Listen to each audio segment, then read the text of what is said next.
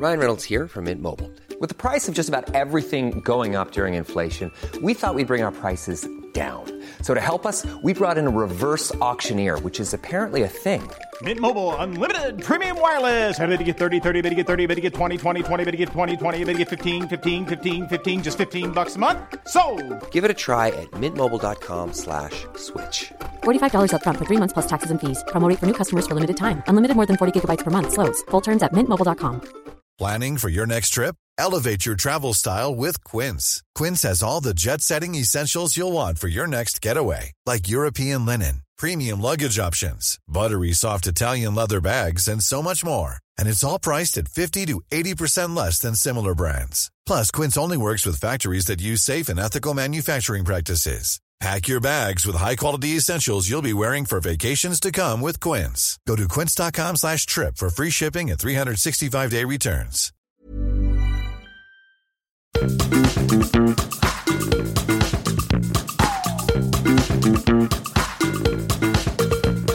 This is Reasons to be Cheerful with Ed Miliband and Jeff Lloyd. Well, hello. Hello. Can I just say, you're looking very... I'd say this is your classic Jeff look. You're wearing a yellow mustard-coloured jumper, which really suits you. This is your sort of default option, isn't it? It's my default podcast option. It's usually because I am in a dressing gown and then I think, oh God, I've got to do the podcast, and I just throw on what's at the top of the sweatshirt drawer. For some reason, it puts me in mind of Barack Obama. I'll tell you in the following way. A lot of people compare us. Exactly. He used to apparently have the same lunch every day in the White House. Literally the same lunch, so that he didn't have to decide what he was going to have for lunch. Now, that's so interesting because they say that about Steve Jobs as well, that he wore the same thing every day because he wanted to take away the daily decision of what to wear. Oh, so you're actually the Steve Jobs of this podcast? Yes. Well, sometimes you wear other things. I do. So maybe I'm more of the Steve Wozniak of this podcast, which I think I'm a bit more comfortable with. Can I ask you about sushi? Well, I don't eat fish. I happened to go to the house of a relative of somebody who works for me. I won't embarrass them. And they had such nice sushi. And generally, sushi's can be very hit or miss. It comes from a well-known supermarket, which I won't name. But honestly, it was a cut above the rest. And then I happened upon this supermarket the next day, and I bought the sushi again. Does this suggest this is the moment you become Obama-like and you just eat sushi every day from now onwards? Do you think that might be the answer? Think what you would do with the extra time if you weren't thinking about what to have for your lunch. If you went out to work, I know you do sometimes go out, would you take a packed lunch with you? No, because I'm not organised enough, but I always respect the packed lunch maker. I've just been thinking I've got to start taking packed lunches. What sort of lunchbox would you have? I think a lunchbox is a kind of... that feels like... What do you mean? What's the pattern I'd have on it? Yeah, I'm thinking when I was at school, I had a Kermit the Frog lunchbox, for example. It's interesting. Here's my memory of this. I do not remember having a lunchbox. Maybe your parents sent you to school with a Karl Marx lunchbox and you've repressed the memory. Maybe I had school dinners. I think I had school dinners. But I think when I was living in America, which I did when I was 7 and again when I was 12, it was quite a big thing that you take your lunchbox to school. And what would you have on your lunchbox? And would you have a peanut butter and jelly sandwich? That's exactly what everybody thought as soon as you mentioned American lunchbox. Do you think PB&J? That's what I associate with American kids. I do like a PB&J sandwich. It's a great sandwich. I'm quite partial to a sort of an almond butter. My wife has an array of these butters. Does she? She does, yeah. I can arrange a tasting for you the next time you're around. Maybe we should compare notes on this. She'd enjoy it because I am not that interested in the finer differences between an almond butter and a cashew butter. I feel I should update you on my swimming pond zapper, by the way, because I was in the ponds the other day, a couple of days ago, and Dan, the lifeguard, said to me, have you got the... The zapper. He did a little mime. And then I zapped the other day, and the guy said to me, who was passing in his Speedos, and he said, don't point that thing at me. What's the zapping situation? What's it looking like? He said. I said it's 15.2, although on the board it says 14. But my thing just as Dan had explained to me, mine just does the surface, whereas the thermometer is a bit deeper. I just think yours is more accurate. No, but his is a thermometer which sits in the water. Yes, I used to have one of these attached to a string or yes, something. It bobs around. It was like bought for £1, he said. What we need some kind of independent expert. A third zapper. Yes. You know, some third kind of opinion. Zapping adjudicator. And then we could have a contest between your thermometer and Dan's thermometer. Yeah. I'm imagining lots of people in Speedos standing on the side. Zapping away. Cheering on their favoured thermometer. Anyway, I just want to tell you that the zapper is now an accepted part of the situation. I did actually have a very sweet thing this morning, which is I went for a walk rather than a swim. My back's slightly painful. I think it's partly I fell over at the June park run. Do you remember I said I'd gone to those? Yes. I didn't exactly fall over, but I sort of stumbled, a bit like in the TV debate of 2015. Anyway, except that wasn't on a June. Anyway, leave that to one side. We've never talked about that, actually. Anyway, so I went for a walk, and I saw Dylan the dog. He bounded up to me and jumped up to me like he was my oldest friend. Did you have food in your pockets? Nope. Maybe you were sniffing out your zapper. And, actually talking of sniffing, you'll be interested to hear this. I'm just giving you the whole update, like stream of consciousness. You didn't ask. The Fox situation, the Miliband Thorntons are winning against the Fox. Oh, so what have you done then? Put up an electric fence? New compost bin, wedgie. It's being wedged into a big green recycling bin, and a brick on top, and closed. You're giving the Fox a wedgie. Let's see whether it's a long-term solution. Although I was really interested in that camera that the person showed us last week. Before we started recording today, Ed was saying, I really have very much to tell you. And I really feel that this is... You think I brought my A game? Yeah, people overuse roller coaster as a metaphor, but that was a real roller coaster. I mean, it was basically just a stream of consciousness of the sort of all the kind of things that had happened to me, really. We should do the Ed Daily where you just do that. Should we talk about what we're talking about? Yes, this week we are looking at the rising cost of childcare amidst the cost of living crisis. New research has found that almost 2/3 of family are paying more or the same for their childcare as they do their rent or mortgage, with 1 in 4 parents saying they've had to cut down on food, heat and clothing to afford childcare. To find out how this compares to other countries and discuss what can be done to help parents, we're talking to friend of the pod and researcher Christine Berry, Dr. Kate Hardy from the University of Leeds, and Jolie Brearley, who founded the charity Pregnant Then Screwed. So what's your reason to be cheerful? My reason to be cheerful, and this is going to sound like an advert, but I swear that it isn't, and I mentioned this to you off microphone last week, is Papo's Bagels. Yeah, I mean, I'm quite interested in this bagel situation. It's an emerging bagel situation. Yes, my wife is very snobby about a bagel. She, for a long time, was of the opinion that you couldn't get a good bagel in London, which meant, not that you can't get a good bagel in London because there's all these sort of traditional bagel bakeries, but she likes it New York style, which is where she lived before moving here. And there's only this one place, which was 2 buses away, so we would very rarely have them.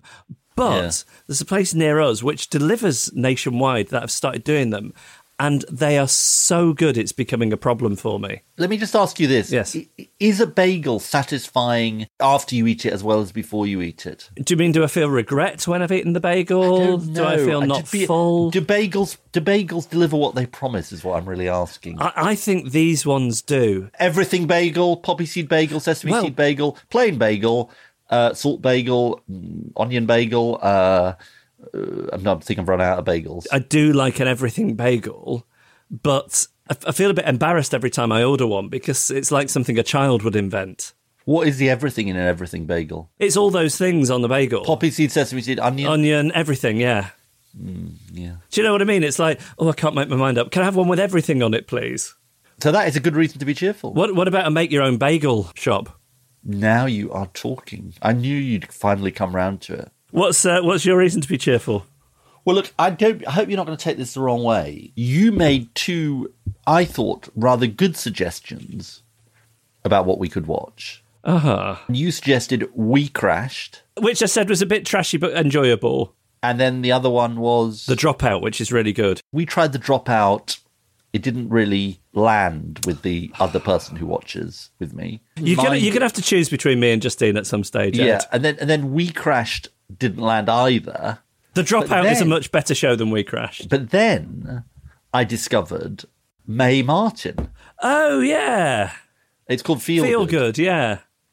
and I really like it. Yeah, it's lovely, isn't it? I mean, actually, Justine likes it a bit less than me, but I really like it. Yeah. I think she's very funny, and I think it's very funny and quite poignant, and it made me feel good. Reasons to be cheerful with Ed Miliband and Jeff Lloyd. So I'm delighted to say that we're joined by Christine Berry, who is author, researcher, and definitely qualifies as a friend of the podcast, having been on before, talking just during lockdown about some of the issues we're going to talk about today. Christine, thanks so much for joining us.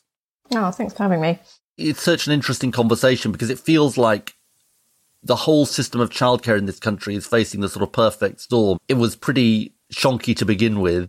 It then faced the whole issues around COVID and now these issues of inflation and costs. I mean, just talk to us from your perspective about where things are at.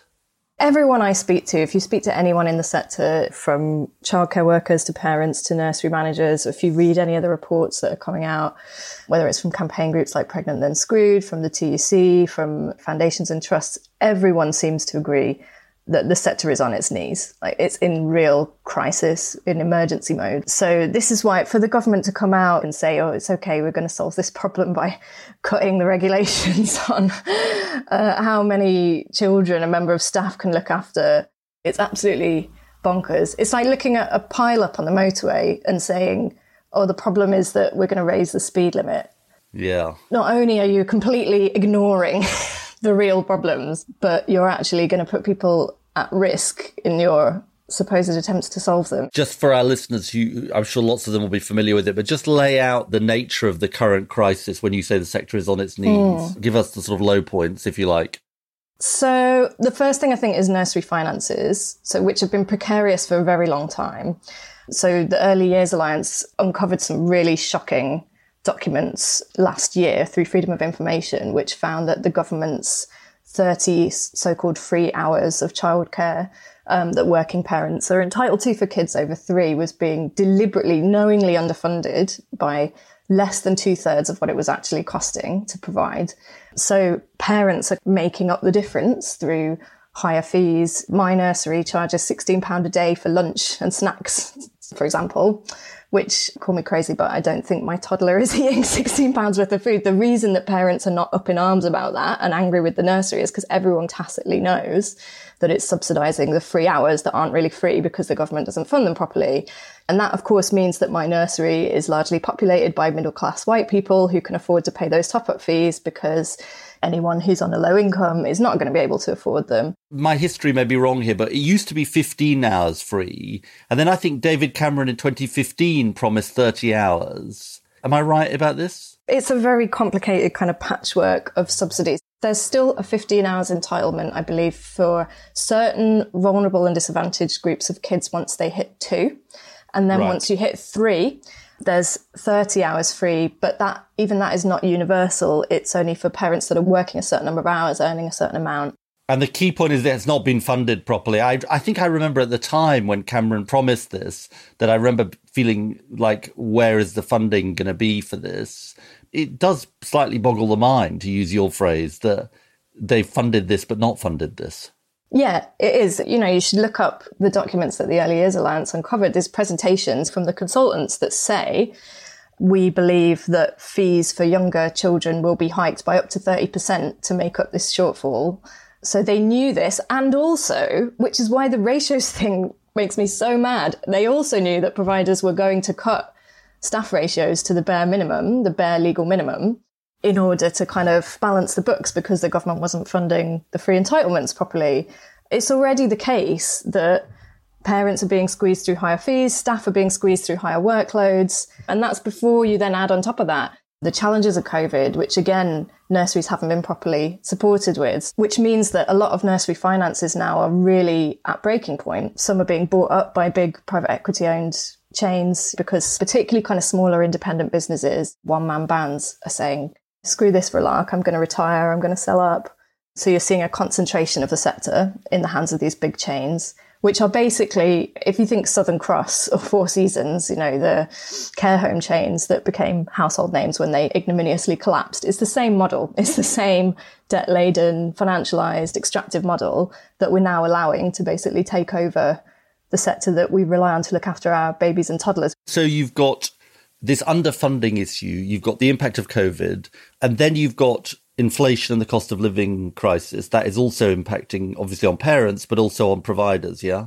Yeah, exactly. Energy costs and also even the rise in the national minimum wage. I know people, even at like non-profit nurseries, are saying that they are really struggling just to make ends meet. And again, with COVID, a lot of nurseries are trying to leave windows open to ventilate better, which in turn is pushing up their energy bills. They've not been supported with things like ventilation systems. So it's just little things like that that are all adding to the cost burden and to the unsustainability of the system. And just to be clear about this, that's all laid on top of the existing situation, which is that we've got some of the highest costs in the world. Yeah, so the UK childcare system for parents is one of the most expensive in the world. The amount that we spend as a percentage of GDP, as a country, that the government spends on childcare is lower than the average for the OECD. And just talk to us a little bit about the impact on the profession, because you've got staff leaving. This is a crisis, isn't it? Yeah, so the Coram Family and Childcare Trust annual survey, which is one of the key barometers for how the sector is doing, said this year that there was a real sense of a recruitment crisis, that many people they spoke to said there was a recruitment crisis. Almost all local authorities said they were having difficulty recruiting staff. And it's not surprising because these are skilled, highly trained professionals doing a critical, socially vital job looking after our children. The average hourly wage is £7.42 for childcare workers. The responsibilities are immense and they're only going up. Which is extraordinary, isn't it? Because that is actually below the national living wage. Yeah, and I think part of that is because of apprentices. It shows what a low-paid workforce it is. Some of the childcare workers were saying, I could go and serve refreshments on a train or stack shelves in a supermarket and earn more money for less stress and less responsibility and less risk. They've been putting their health at risk on the front line of the pandemic with no support with PPE, with testing, often no right to sick pay, picking up more and more responsibilities for vulnerable children that they were looking after because social services were collapsing during the pandemic. It's not a surprise that there's a recruitment and a retention crisis. So again, for the government to suggest that the answer to the childcare crisis is to demand even more of these workers who are already being stretched beyond what anyone could reasonably ask of somebody, it's just absolutely the wrong response. And just because it's important to cover this, talk to us about the children with special educational needs and disabilities and the particular circumstances facing them in this situation. A lot of nurseries and childcare settings during the pandemic said that they became more concerned about kids with special educational needs and disabilities that were in their care because of the effects of lockdown, because of the effects on social services. And this is another reason why it's such a big concern, I think, that you're seeing the consolidation of the sector in the hands of these big profit-driven chains, because, partly because childcare is so underfunded and the operating margins are relatively fine. And that means that they're not particularly interested in serving kids that are going to cost them more, such as kids with special educational needs and disabilities, or kids whose parents can't afford to pay more. And just to be sort of clear about this, there is clearly a kind of ethical, social inequality dimension to this, but there is also an economic dimension to this, isn't there? This isn't sort of terrible social policy, but good economic policy. It's terrible social policy and terrible economic policy. Oh, yeah, it's absolutely dreadful economic policy. The underfunding has been justified on the basis that it was unaffordable to spend more on childcare. So the government is viewing it solely as a cost, an economically unaffordable cost. But the Women's Budget Group has done research that's found that investing in childcare delivers twice as many jobs and more tax revenue than investing in construction. It's an investment in a piece of essential social infrastructure. It not only creates jobs directly in the care sector, which could be good jobs, much better quality jobs than they currently are if it was funded properly. It creates jobs indirectly by enabling women, mothers primarily, to go back to work and to carry on doing the things that they love and contributing to society and paying taxes. The average price of a full-time nursery place for a 1-year-old in this country is now just over £14,000 a year. If you compare that to the minimum wage or the average wage, it's obvious that the sums are just not going to add up for so many women. They're going to be pushed out of the workforce altogether, staying at home. None of that is to suggest that staying at home and looking after kids is not work, because of course it is. Looking after my son on maternity leave was the hardest job I ever did, but it was also by some distance the most poorly paid job I ever did, because we don't value that as a society either. So it makes no sense, whichever way you look at it, it makes no sense that we don't value this more highly. So far so gloomy.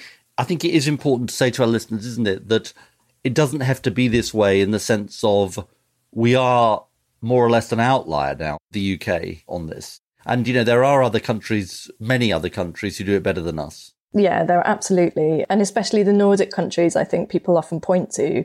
So Sweden has a kind of properly universal childcare system where I believe costs are capped by the state 3% of salary. There are many examples that we could look to across the world where people do it better.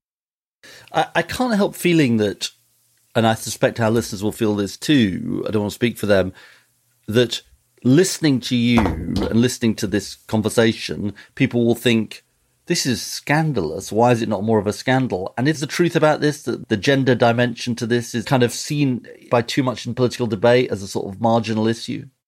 Yeah, I think that's part of it. I felt that throughout the pandemic. Even then, it was obvious that the sector was in crisis and nobody was talking about it. And I think a big part of it is the gender dimension. Every time I write about childcare, guaranteed I get at least one troll on Twitter saying, if you can't afford children, then you shouldn't have had them. It matters for the kids, it matters for society, it matters for all of us. But also, with all the rows about petrol prices at the moment, you don't have people saying, oh, well, if you couldn't afford to drive a car, you shouldn't have bought one. So why is that the way that we talk about the literal continuation of the species? It makes no sense to me. So even as a woman, before I became a parent, I had no concept, absolutely no concept of how completely broken our childcare system was, because it sort of didn't really affect me. I'm sort of almost ashamed to say it. So I had friends who it did affect. But until you become a parent, I think the magnitude of it just doesn't really quite hit you. That's a really interesting point. Where would you start in all this, Christine? We have on the podcast the Jeffocracy. Where would you begin? It's about how we provide childcare. So the most obvious immediate step would be for the government to stop underfunding the free hours, right? So that's something that they could fix straight away. But I think the changes that we really need to see are more fundamental structural changes, a shift from funding by subsidising demand, so basically kind of giving parents these vouchers to spend on childcare, which then gets provided by the market, wherever the market decides, at whatever fees the market decides, to shift to funding childcare more like the way we fund schools, where we say this is a universal public service and government is going to spend money to guarantee that the supply, the provision, is available everywhere for everybody who needs it at rates that they can afford. Well, look, Christine, this has been a very enlightening conversation. It's a bad scene, fundamentally, but it's really important we talk about it. And thank you to you for coming on, but also thank you to you for talking about this and writing about this. Christine Berry, thanks for joining us. Thanks so much for having me. This is Paige, the co-host of Giggly Squad, and I want to tell you about a company that I've been loving, Olive & June. Olive & June gives you everything that you need for a salon-quality manicure in one box. And if you break it down, it really comes out to $2 a manicure, which is absolutely insane. It's also so easy to get salon-worthy nails at home with Olive & June. The difference between how your nails used to look when you did them yourself and now with the Mani system is a complete game changer. The best thing about Olive & June, too, is it's a quick dry. Dries in about 1 minute, lasts for 5 days, and full coverage in up to 1 to 2 coats. Visit oliveandjune.com/perfectmani20 for 20% off your first system. That's oliveandjune.com/perfectmani20 for 20% off your first system. It's that time of the year. Your vacation is coming up. You can already hear the beach waves, feel the warm breeze, relax, and think about work. You really, really want it all to work out while you're away. Monday.com gives you and the team that peace of mind. When all work is on one platform and everyone's in sync, things just flow. Wherever you are, tap the banner to go to Monday.com. Ryan Reynolds here from Mint Mobile. With the price of just about everything going up during inflation, we thought we'd bring our prices down. So to help us, we brought in a reverse auctioneer, which is apparently a thing. Mint Mobile Unlimited Premium Wireless. How to get 30, 30, bit to get 30, bit to get 20, 20, 20, bit to get 20, 20, bit to get 15, 15, 15, 15, just $15 a month? Sold! Give it a try at mintmobile.com/switch. $45 up front for 3 months plus taxes and fees. Promo rate for new customers for limited time. Unlimited more than 40 gigabytes per month. Slows full terms at mintmobile.com. We're going to talk now to Associate Professor in Work and Employment Relations at the University of Leeds, Kate Hardy. Thanks for joining us. And you've recently, as I understand it, completed some research on the impact of COVID on early years care and education.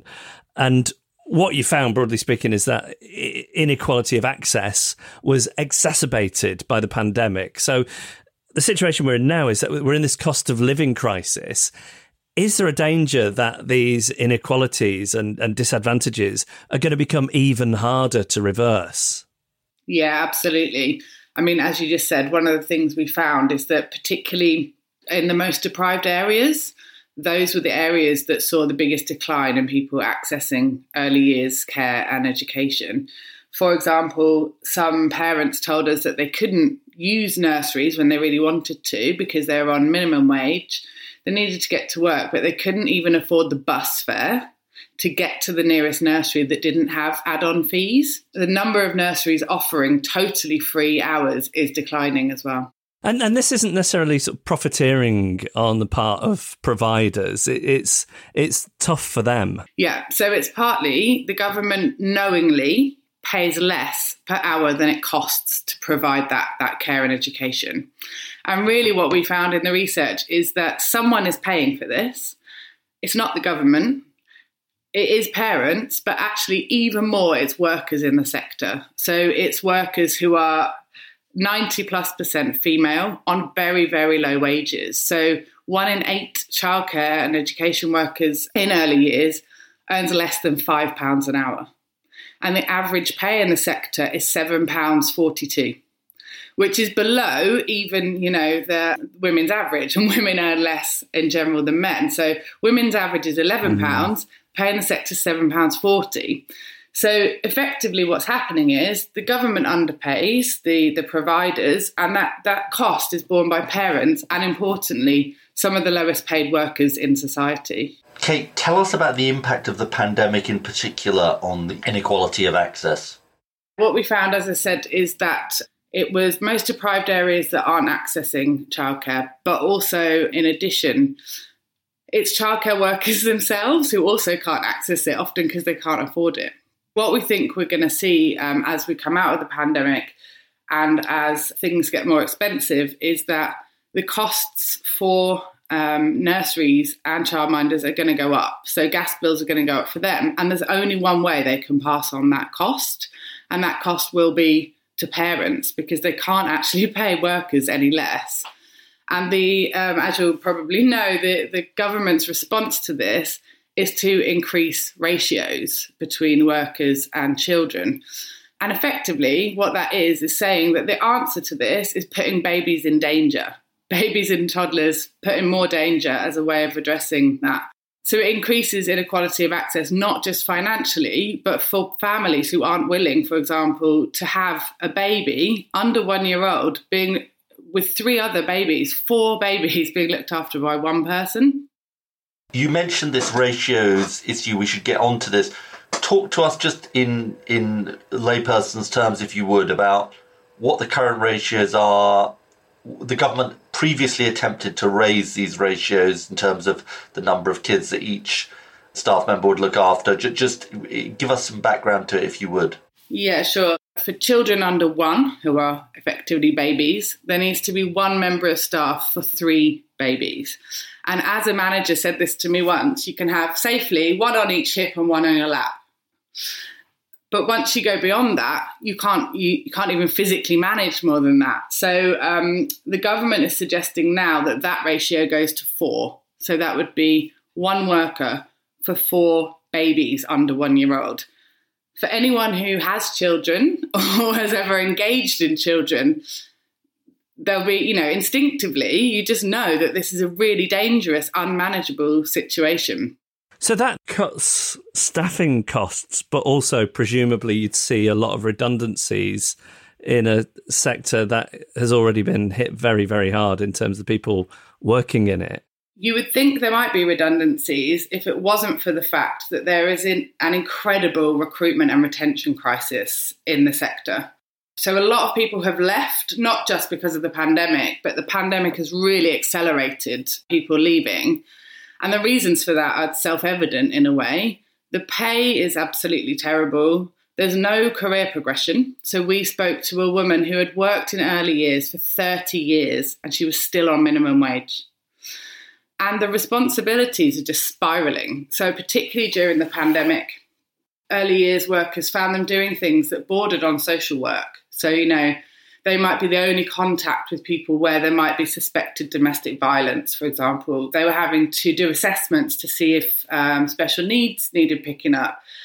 And if you look at the work that these people do, often it's referred to as childcare, which is fine, and that's not to denigrate care, but it's a really, really educational job. They're constantly assessing, is this child where they need to be in terms of speech, language, physical movement? Do they need any additional support? Does this family need additional support? And the responsibility of that, combined with very low pay and no career progression, just means people are absolutely flying out the sector. So I don't think there would be redundancies because there's so many vacancies actually in the sector, because people are going to places like retail, almost anything that doesn't, it's the same rate of pay, but doesn't carry that responsibility for bringing the next generation up. We're seeing a lot of nurseries as well, certainly struggling and perhaps not reopening in the wake of the pandemic. Can you talk to us a bit about why that is and what the implications of that could be for the future of nurseries here in the UK? While some aren't closing, what's happening is that the conditions behind closed doors are getting worse. We asked nurseries how they stayed open, for those that did stay open. Lots of them used up all their reserves. Lots of them took on debt. But a lot of them changed staff conditions. So sick pay, holiday pay, those sorts of things were taken away from staff. They were put on new contracts. So even when they're not closing, the quality of care and the conditions of work are changing behind closed doors. But also when they are closing, there's two other things going on. One of which is where independent nurseries close, they're being taken up by major childcare companies who are often owned by hedge fund companies and are owned overseas. And they're kind of amassing quite a lot of nurseries. But also what we did see is where nurseries were most at threat of closure, it was in the most deprived areas. So actually it'll be very uneven if nurseries do start to close. If there's another shock, for example, it will be very uneven. And again, it will be the most deprived children who won't be able to access early years. We've talked about how this sort of directly affects providers and parents and so on, but how does it affect women's career prospects, this appalling childcare situation we've got in this country? In terms of the pandemic, we found, people won't be surprised to hear this, that it was largely women who, when childcare closed, it was largely women who changed their hours, dropped their jobs and took on that care.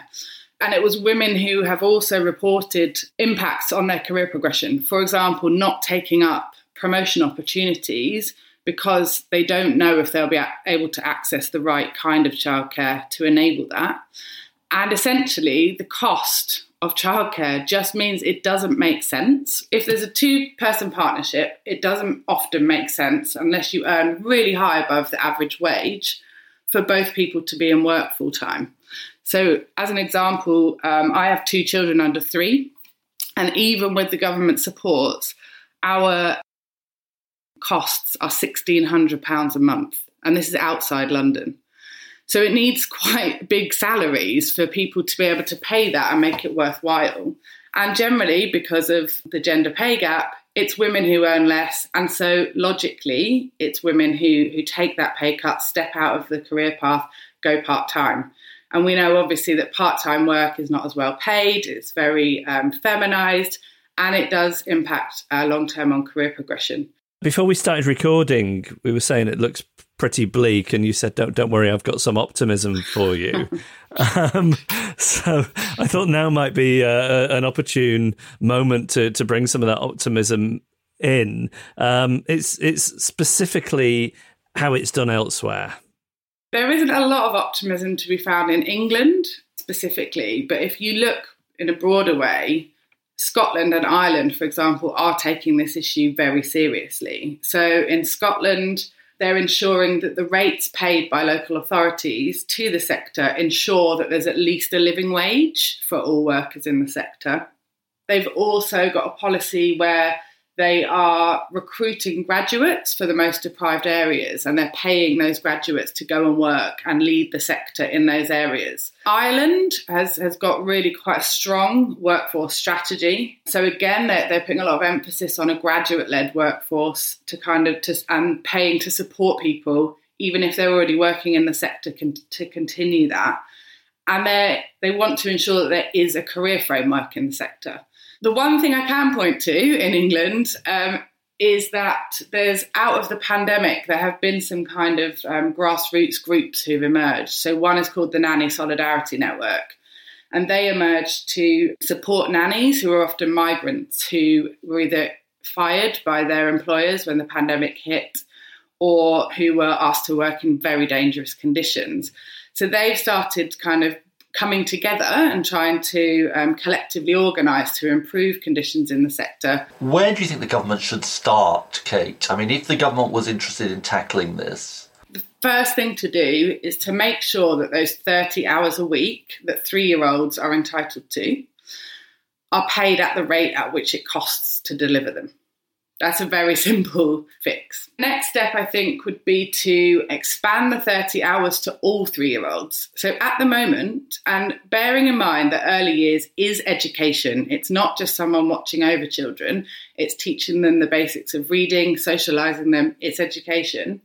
The poorest 3-year-olds are only entitled to 15 hours a week under the current system. Rolling that 30 hours out universally to every child, regardless of the parental employment status, regardless of income, that would be, even within the system, a next really good step. And really, I think the 30 hours needs to be expanded to 1-year-olds. That needs to be the aim, because there's a gap at the moment between the end of paid maternity leave and when a child is 3.5 usually, when people are paying thousands of pounds. And that's when the impact on women's careers really starts to kick in. And that's when the inequalities of access also start to kick in.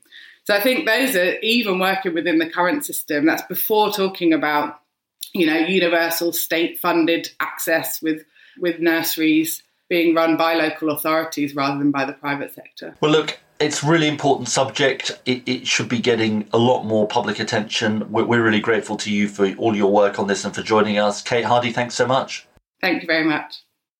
Now, to talk further about this crucial issue, I'm delighted to say that we're joined by Joely Brearley, who is the founder of a brilliant organisation called Pregnant and Then Screwed. Joely, thank you so much for joining us. It's an absolute pleasure. Thank you for having me.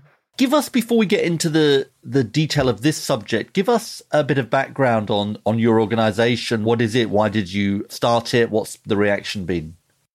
I set up Pregnant Then Screwed in 2015 after my own experience of pregnancy discrimination. I was 4 months pregnant with my first child. I informed my employer that I was expecting, and the next day they sacked me by voicemail. And my employer was a children's charity.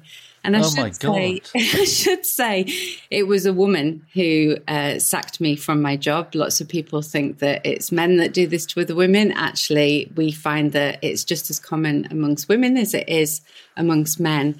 And so initially it was a place for women to tell their stories of pregnancy and maternity discrimination anonymously, a safe space to share their experiences. And it's since mushroomed and grown, and we now have a free legal advice line for women experiencing pregnancy or maternity discrimination. We help women take their employers to tribunal. We support them through that process. And we campaign and lobby on lots of issues that create what we call the motherhood penalty. So the notion that women don't have equal access to the labour market. And that includes childcare. which is why we're here today. It is. And I saw you retweeted this week a thread you were tagged into from Charmaine Lovegrove, who lives in Germany. And I'm just going to read what she posted. Just got the bill for the twins' nursery fees in Berlin.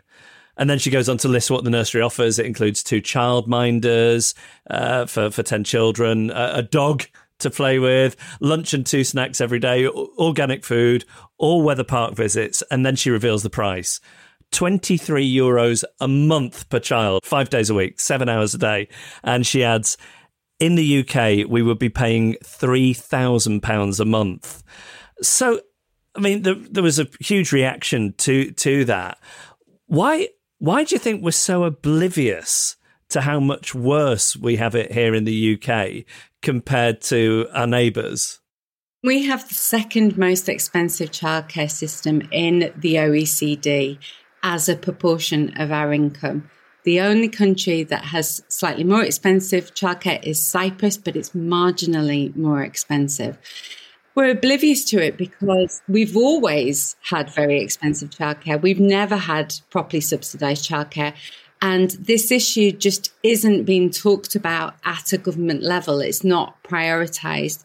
And we know that there are lots of people, sadly, in the UK that have a sort of slightly backwards approach to childcare and think, it's your lifestyle choice. We hear that a lot. It's your lifestyle choice to have a child. You should pay for it. But what they don't understand is that actually investing in childcare is just that. It's an investment. And we know that investing in childcare yields more pound for pound than the same investment in construction. That's more jobs, a lower welfare bill. There's so much to gain from investing in childcare, not least the fact that you reduce the attainment gap between the richest and the poorest children. So it's an investment in children, an investment in families. Jolie, you recently released some research into how paying for childcare is hitting families in the current cost of living crisis. And the figures are really pretty shocking. Can you just run us through some of the headlines of that survey you did? Yeah, so the survey was with 27,000 parents, so a really good pool. And it found that for almost 2/3 of parents, they pay the same or more for their childcare as they do their rent or their mortgage. And that is resulting in 1 in 4 parents either skipping meals or foregoing heating and fuel in order to pay for it. So our childcare system is pushing parents into poverty. Furthermore, what it found was that 41% of parents told us there is at least a 6-month waiting list at their local childcare provider. And 1 in 5 parents told us their local childcare provider has closed within the last 12 months. So we have a childcare system that is neither affordable or accessible for working parents. And, you know, that means we don't just have a cost of living crisis, we have a cost of working crisis. Families cannot afford to go to work. And Boris Johnson recently stated that the evidence shows the way to dig yourself out of poverty is work. And of course, that is absolutely true. But for many families, they cannot afford to work. It's a grim situation. We're always looking for optimism on this podcast. What makes you hopeful? I guess the reaction to the research that you put out, and Pregnant Then Screwed generally, but what makes you hopeful specifically when you look to the horizon and think how things might improve here in the UK? The backlash against the recent statement by the government that they're going to look at ratios from parents and from groups has been very hopeful, in that parents are saying, look, no, this isn't going to work. We can't tweak things. We can't risk health and safety of children. We can't put more pressure on childcare workers. We need proper investment. We need a holistic approach to our childcare system. We need an independent review so we can understand what is going wrong and why we have this failing childcare sector when we compare it to other countries. Also, what gives me hope is what is happening across the water in America, Canada, and New Zealand. Canada have just invested $30 billion in their childcare sector to create a childcare system that costs no more than $10 a day. $10 a day. I mean, for the parents that I work with, it makes them weep when I tell them that that's what Canada is doing. And they've not done this out of the goodness of their hearts. They've not done it to be kind to mums. They've done it because they've crunched the numbers and they've figured out that this is really good for the economy.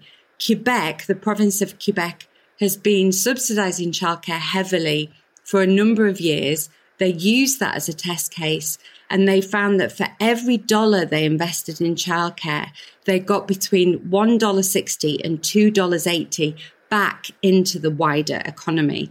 So that research and data must be seen by our government. They have to understand this in order to prioritise childcare. So with other countries like Canada and America looking at investing in our childcare sector, it gives me hope that we will eventually follow. Talk to us about what Pregnant Then Screwed is calling for from government directly now on this. We want an independent review of the childcare sector because we don't want to put forward solutions. That's been done over the last 6 years by a variety of different organisations, but it feels quite piecemeal. And what tends to happen is we all create this big uproar. It's all over the press and the government bolts on 10 million here, 100 million here, but it's not fixing the problem.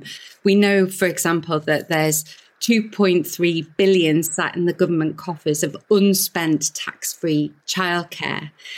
The government distributes childcare funding by giving the money to local authorities, but the National Day Nurseries Association found that there is £55 million not being spent by councils on childcare. That's money they're being given to spend on childcare that's not reaching the sector. So there are financial solutions and non-financial solutions. The only way we get to grips really with what the problem is and how we fix it is to have a holistic approach, is to do an independent review. So that's what we're calling for. Without getting too much into the weeds, why isn't that money being spent? Is it that it's a difficult system for parents to navigate, or are there other factors? I mean, it's a really difficult... The tax-free childcare system is the most galling system I have ever used in my life. I gave up on it and had to ask my partner to do it. I almost threw my laptop out the window. It's really frustrating. You have to do it every 3 months. The way they collect the money is really confusing. It's confusing for the childcare provider. It's also confusing for the user. But not a lot of people know about it either. It's really not being promoted properly. Just let's talk briefly at the end more widely about Pregnant Then Screwed. Talk to us. You gave us a hint at the beginning about the range of work you do and how people can get involved. Yeah, so people can get involved. We're doing a march on the 29th of October this year in 10 cities across the UK called March of the Mummies, and everybody will dress up. It's obviously close to Halloween, so everybody dresses up as mummies, the Walking Dead, which isn't particularly difficult for mothers. There'll be talks, there'll be demands, and one of our demands is an affordable, good quality childcare system.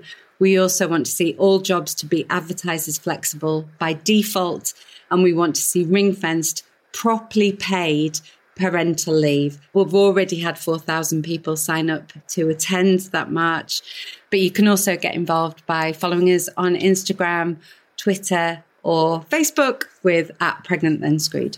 And if people face discrimination like the discrimination you faced at work, they can contact you. Yeah, we have a free advice line which operates for 70 hours a week. So you will always get a call straight back. And the phone number is 0161 222 9879. So please do give us a call if you're facing any problems at work or you have any questions about your maternity pay or anything like that. Jolie Briley, it's a great organisation. It's a depressing subject, but you know, government does need to act on it. Thank you so much for joining us. Thank you very much for having me. It's a pleasure. Well, I mean, it's pretty grim, isn't it? When Jean was at nursery, I remember thinking that something was broken. Firstly, costs. Like even with my decent income, it was a shock, especially before he got to 3. And then, it's sort of uncomfortable to say, but there was a visible difference in background in the parents that I would see at nursery compared to occasions when I'd take him to a Sure Start centre. And that shouldn't be a factor if the 33 hours are working and are set up properly. Do you see what I mean? Yeah, completely. One thing I've said before is that it does feel inevitable that big change is coming broadly to childcare, parental leave. We heard Jolie talking about Canada, America. We've heard about Ireland. And these aren't the Nordic nations where they're operating in a different type of welfare state. It just feels like it's too present in the conversation now to just go away. And we are faring so badly on it compared to other countries. And thanks to campaigns like Pregnant Then Screwed, it does feel like there's too much momentum for there not to be a major overhaul. But when that comes, I don't know, does it take a change in government? I don't know. It's like this is one of those subjects whenever you talk about it, you're kind of quite shocked about how bad it is. You know, we've talked about it before on the podcast.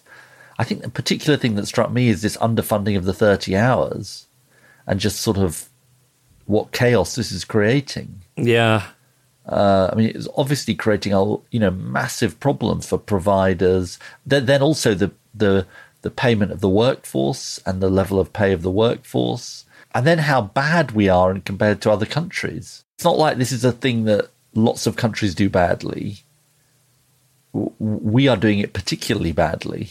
And yeah, I sort of feel you're right. The change is almost inevitable and it's going to come, but then one has been feeling that for a long time. But I think it's also important that when we talk about things like the cost of living crisis, or when we talk about the cost of living crisis, this is a fundamental part of it. It's not marginal to it. And I think one of the reasons I'm glad we've done the episode is because it's generally overlooked and overlooked specifically in relation to that issue of the costs people are facing. Send us your ideas or suggest a guest for a future episode. Email reasons@cheerfulpodcast.com. Find us on Facebook or tweet @cheerfulpodcast. Whoa. We're in the outro. I've done a bit of Googling. And you might be right about your Zapper only measuring the surface temperature.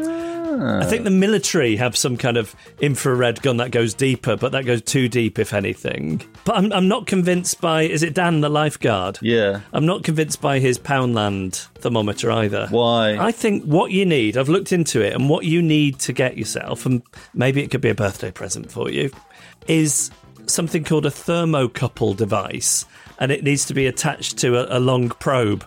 And I think then you'll get a very accurate water temperature. How long is the probe? I mean, how deep I think sort of a meter long probe should do you fine. So you could tuck this thing in your Speedos and then have the probe hanging out, maybe trailing behind you as you swim. Do you think that'll be a good look? I think it'd get people talking. I think it'd be a good talking point for people. And maybe then it could be linked to some kind of Bluetooth device. Yes. Which could then sort of show the undulation temperature, because the shallower bits seem to be warmer, which I think is logical. That makes sense, yeah. Maybe you and Dan could club together to buy one of these thermocoupling devices. One of you could have the device and the other one could have the probe. Thermocoupling device? Yes. I just want to thank you for your research. Thank you. It shows you've got time on your hands. Shall we thank our guests? Yeah, let's do that. I would like to thank Christine Berry, Kate Hardy, and Jolie Brearley. Emma Caution produces the audio for our podcast. All the research and guest booking was done by Joe Kenyon at Goldfish. Gail Lofthouse is our announcer. James Deacon made our idents. Ed Seed composed the music, and our artwork was designed by Henry Cole. He's been looking very dapper. He's been brandishing his Zapper. And these have been Reasons to be Cheerful.